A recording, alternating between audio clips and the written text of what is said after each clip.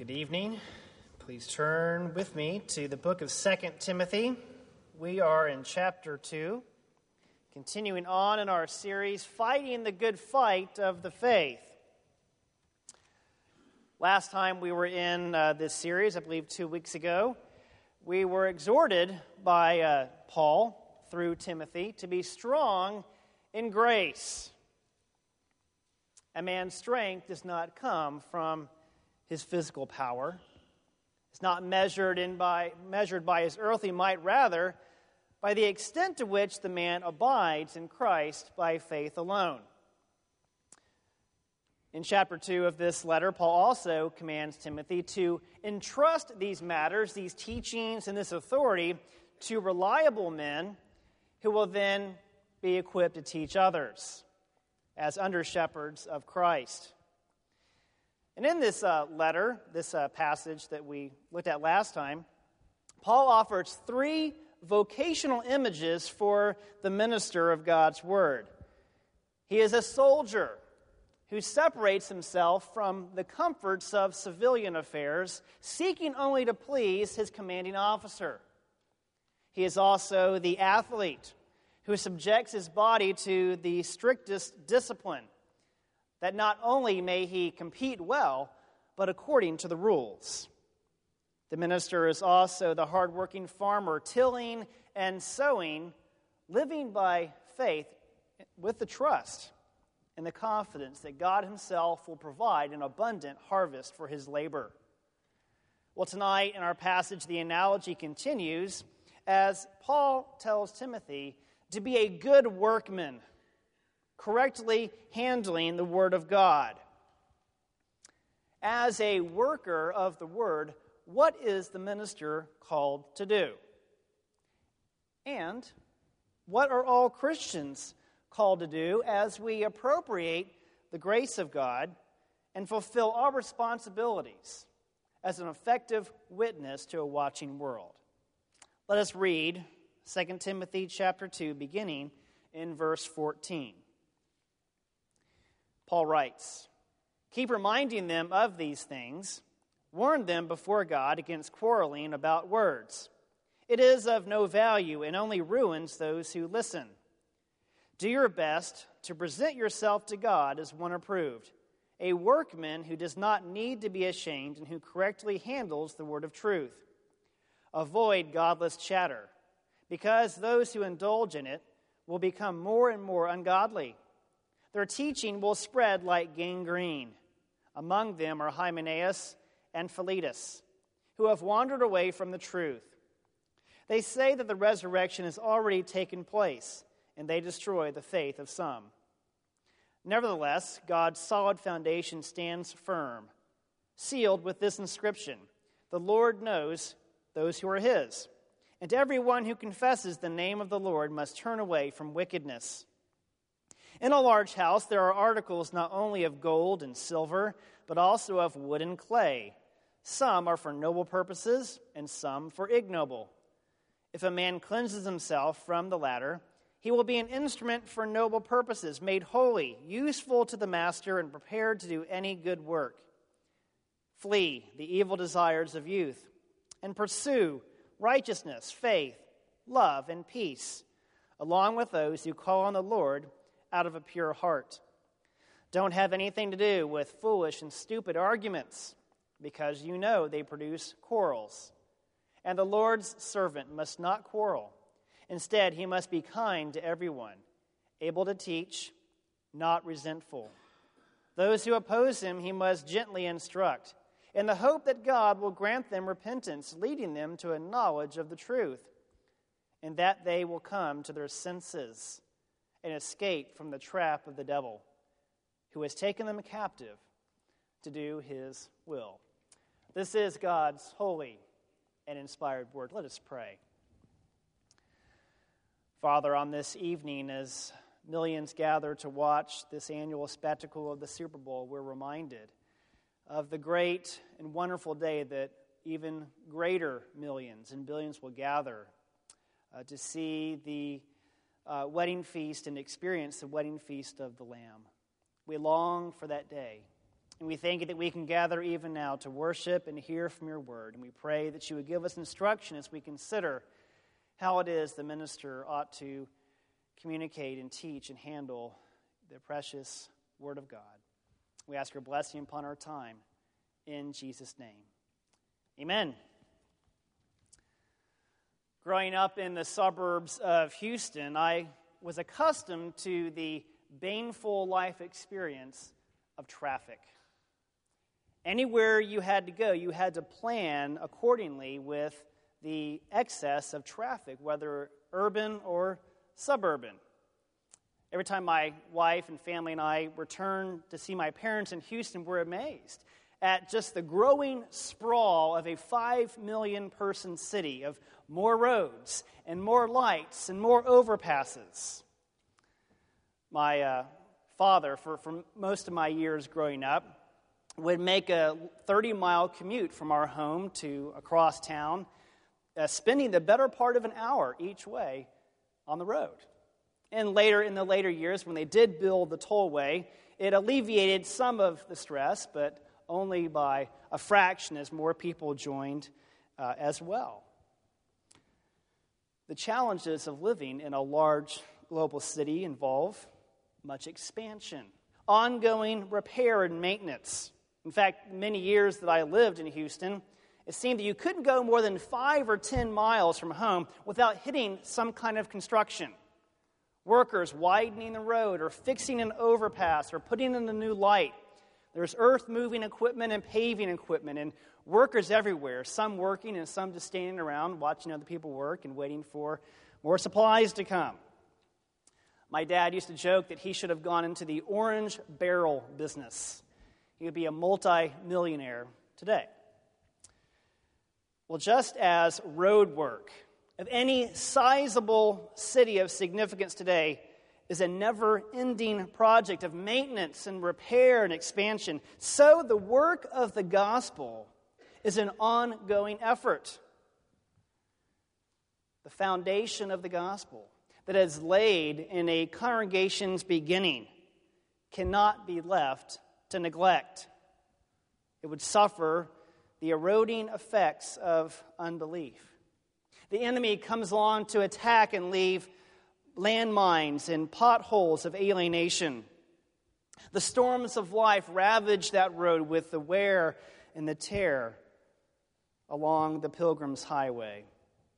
There are new people, young and old, who come through the doors of the church who have not heard these things before.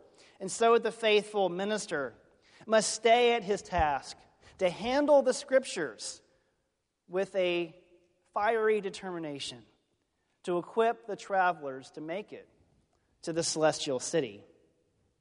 The gospel ministry is not for the lazy or the faint of heart. It's not for the weak or the ignorant or the timid. Rather, for men who are strong in grace.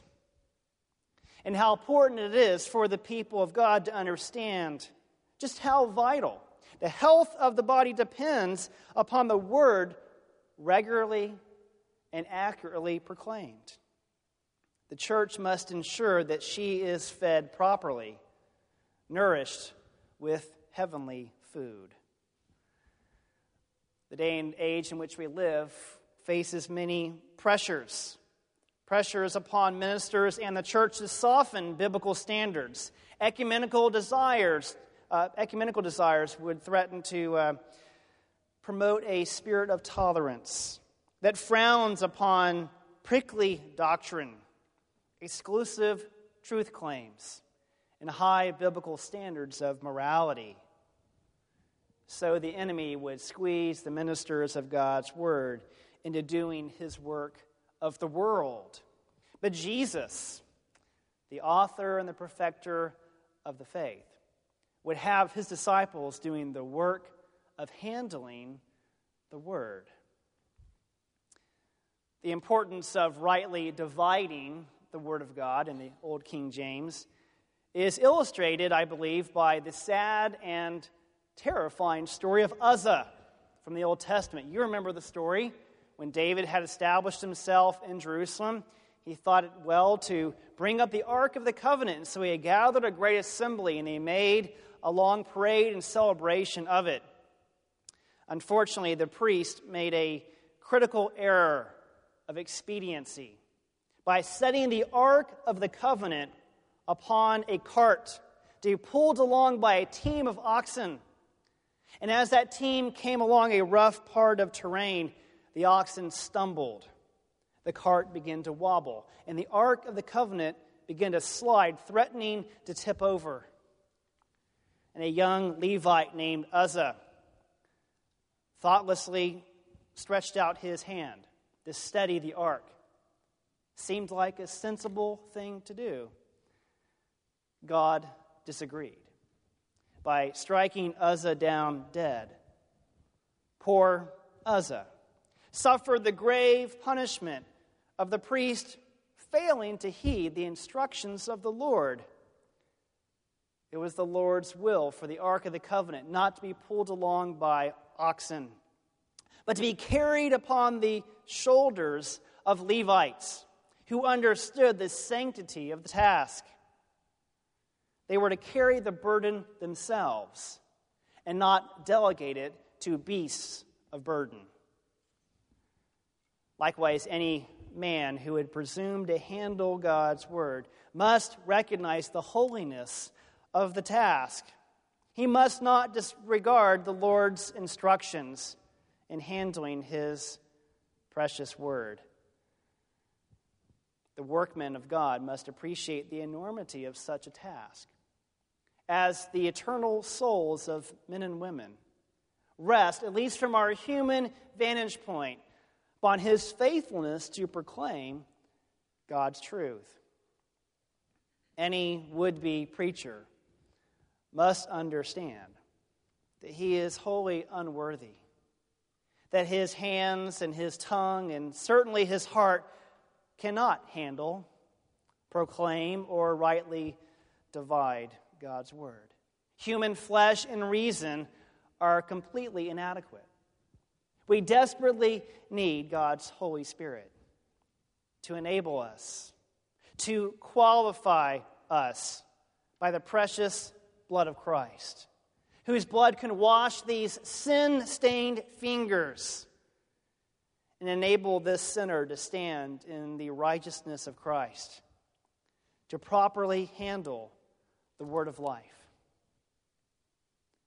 What is the duty of the workman of God's word? I believe his work, according to chapter 2, is a work of protection, of holiness, and rescue. Paul commands in verse 14 for Timothy to warn his hearers against quarreling with words. My precious children have the habit of quarreling about what one another has said. They enjoy putting words in each other's mouths to provoke one another. It is childish nature to create controversy, to get attention, and to gain the upper hand against one another. Unfortunately, many adults fail to outgrow this. Contentious men feed upon argumentation, arguments that do not advance godliness. Their efforts do not add value to the body, but rather, as Paul says, ruin their hearers. Timothy, as the good workman, is charged to admonish these men to end the childishness and rather build up the body of Christ to maturity. So the workman of God, the minister, protects his flock by warning. Now, there is a time and a place for open rebuke, but there's also a time for avoiding those. When people are repeatedly warned, yet prove incorrigible, we are commanded to avoid them. Wise women know better, to avoid those who are notorious for gossip. Wise children listen to their parents to avoid bad influences in school that might lead them astray. And all of us who follow Christ are called to avoid wolves in sheep's clothing, those who would manipulate and promote lies and false rumors. In this context, Paul was very, very concerned with false teaching, one of the prevalent themes throughout the pastoral epistles. He says here in verses 16 through 18 that such false teaching spreads like gangrene. When such an infection inflicts a part of the body, that part is beyond cure. There's nothing left to do but amputate it in order to save the body. And likewise, there are some people in the church who must be cut off from fellowship in order to preserve the health and the peace of the whole. For when antagonizers go unchecked, their attitudes and their agendas spread like a cancer that destroys the faith of many. And so the minister is to set an example and to teach the flock to avoid godless and self-indulgent chatter of those who are afflicted with such a spiritual disease. Well, the task of protection also involves building up upon the firm foundation of God's good promises. The central truth of Scripture is embedded here in verse 19. The Lord knows who are His. The good shepherd knows his sheep. Not one hair of our head can fall to the ground without His knowledge. He who feeds the sparrows knows our needs, and you and I are much more worth than sparrows. And with this promise also comes a commission that all of those who confess His name should renounce a life of wickedness. We who bear the name of Christ are called to live a life worthy of His name, guarding our doctrine and our lives. This means our belief and our behavior must match, fleeing what is evil and clinging to what is good, altogether recognizing that our performance does not earn the Father's favor. Rather, we rest assured in the fact that God has initiated with us, setting His fatherly affection upon us in Christ, redeeming us to live a life as a well-loved child of the living God. Well, the workman of God is called to protect, and he is also called to a work of holiness. In verse 20, Paul offers the familiar image of a household vessel, a jar, or some kind of container for meal or for beverage. And he uses this image to contrast different kinds of workmen. There are those workmen who are like gold or silver.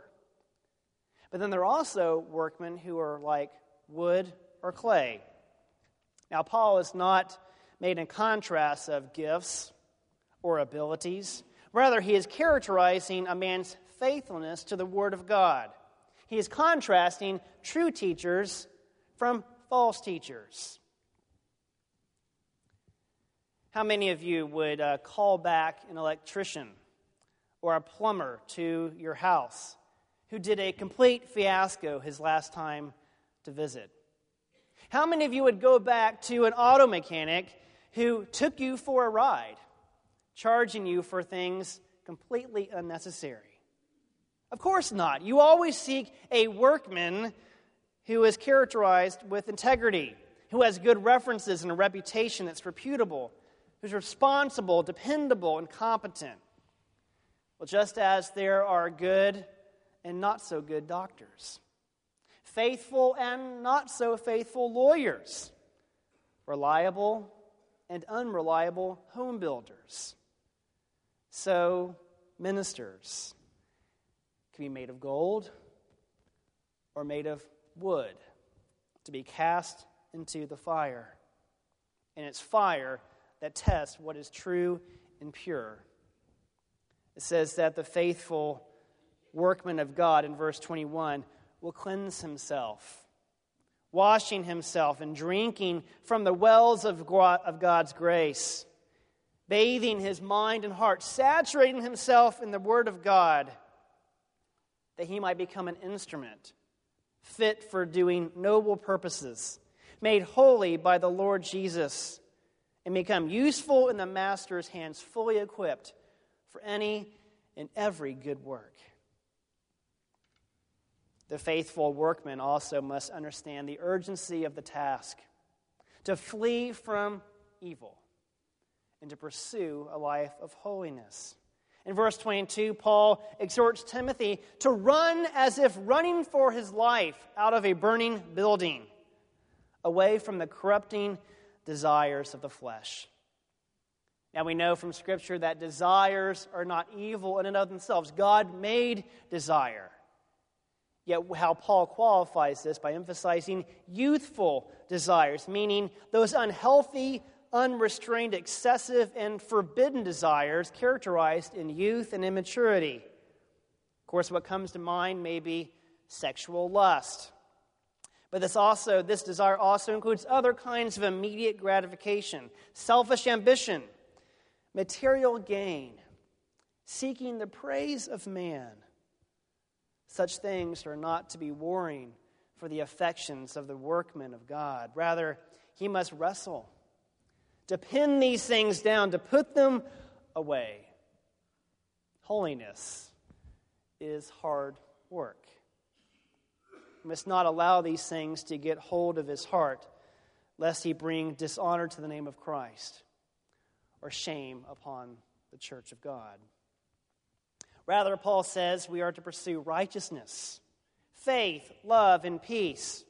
And as we pursue these things, we gain a love for holiness and a holy hatred for what is evil. And notice also Paul says that such a pursuit is not done in isolation. No man or woman is an island.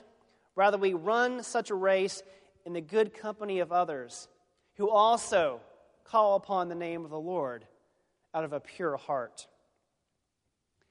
One of the greatest compliments I ever received was from a high school friend visiting me while at college. And this friend of mine, while away at university, really struggled with the desires of youthfulness, indulging in alcohol abuse, vulgarity, and sexual license. Well, this friend, after spending several days with me and some of my Christian friends through Campus Crusade for Christ and RUF, just said to me, "Tucker, you have surrounded yourself with such wonderful people." That was a deeply humbling comment, because I began to realize this was not something I had done, but the Lord had blessed me and surrounded me with loving Christians to help guard me against the vices that so characterize the college campus of today. Whom you associate with reveals a lot about you and will determine, in some sense, what kind of person you are becoming. So ask yourself, are your friends and associates encouraging you in the pursuit of righteousness? Or are they a hindrance to your growth in godliness?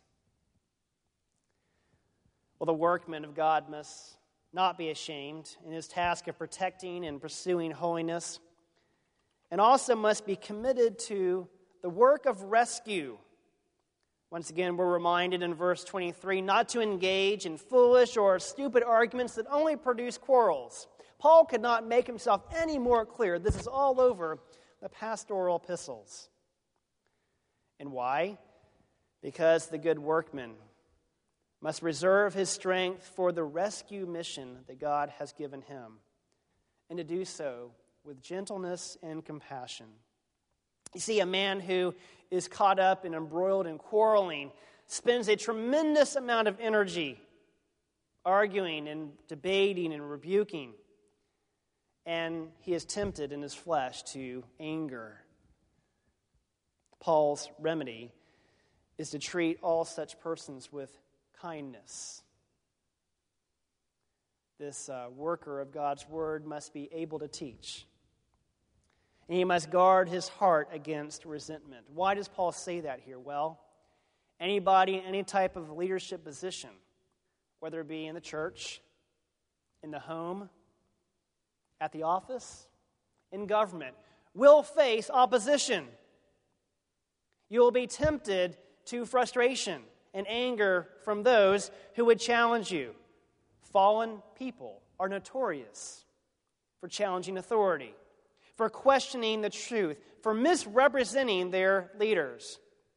And so the servant of God must be prepared for a spirit of hostility, blind-sided attacks, slanderous reports, and infighting in the community. And he must be wise to search his heart, to uproot those seeds of bitterness, that he might not spite those whom he is called to love. His spirit is one of not retaliation. He's called not to lash back against those who would attack him, but rather gently instruct them, as Paul says, in the sound teaching of God's word. His task is not one of manipulation, rather communication, allowing God's word and God's Holy Spirit to do its work, that it may lead those who oppose him to repentance and a knowledge of the truth. The Apostle Peter, in reflecting upon the manner of the Lord Jesus, says this: when they hurled their insults at him, he did not retaliate. When he suffered, he made no threats. Instead, he entrusted himself to him who judges justly. In the likeness of Jesus, do not return evil for evil. Do not retaliate regardless of your pain suffered. Rather, take your wounds to the Lord to heal you. And ask him for his Spirit to strengthen you and to give you words of life to express to the hurting. Proverbs 12:18 says, reckless words pierce like a sword, but the tongue of the wise brings healing. Proverbs 15:1, a gentle answer turns away wrath, but a harsh word stirs up anger. As I've reflected upon these truths of the gospel, I've realized that this by no means is applying only to pastors dealing with ornery sheep. This applies to parents as they endure the hardship years of raising unruly teenagers or toddlers who are already acting like teenagers. Parents are called to gently instruct their children. And this requires humility and patience. Parents must search their own hearts to uproot those seeds of resentment, to remove obstacles from their eyes that they might see clearly, to take out the specks in their children's eyes. It is such persevering love that is oftentimes the means of God to grant repentance to rebellious, stubborn hearts, softening them to receive the word of truth. Likewise, adult children, dealing with the difficulties of aging parents who struggle to follow their doctor's orders for their health care needs, preparing them for retirement and their long-term care needs. In our households, children, parents, spouses, in all of our spheres of responsibility, we who bear the name of Christ are called to lead in a spirit of gentleness, patience, and long-suffering. Well, this theme of perseverance comes to a final highlight in the last verse, verse 26, because there is so much at stake. We are reminded here in verse 26 that those who are in opposition to our message are in bondage. They are spiritually unhealthy as captives to the evil one. Paul even goes on to characterize this kind of opposition as a kind of insanity which expresses itself in irrational claims and illogical behavior. Paul says that such persons must come to their senses, back into a right frame of mind, to recognize that God is creator and redeemer, and that those who are opposed to us would see us as allies and not adversaries. When we are reminded of people's plights, we are moved towards compassion. We are reminded of what we were and what we would be without Christ. Lost, helpless, and hopeless without God in the world. Dr. Brian Chappell, president of Covenant Theological Seminary, and this year's missions conference here next month, had these words to say to a group of us in a senior preaching class at Covenant years ago regarding antagonists in the church. He says, "Don't expect healthy responses from unhealthy people. Just as people get cranky and difficult when they are physically ill, so spiritually unhealthy people express themselves and attack in very painful, hurtful, and destructive ways. Just as good doctors and nurses have compassion upon their patients, even as they give them tough remedies, so the Lord's servants of all kinds are called to pity, even as they minister with tough love." People don't need quick fixes, new therapies that promise freedom and life without any hard work or discipline. People need a steady diet in God's Word. They need the message of the gospel, the cross of Jesus Christ crucified and risen from the dead. People need the message of God's Holy Spirit, who enables us to put sin to death. They need their eyes opened from their spiritual blindness. Ultimately, people need Jesus. They don't need you. They don't need me. They don't need our fallen, broken workmen and our broken tools. They need the Lord Jesus, who alone is the good workman, who is sent by the Father on a rescue mission. We cannot do his work. It's Jesus that protects, that defends, that delivers his people.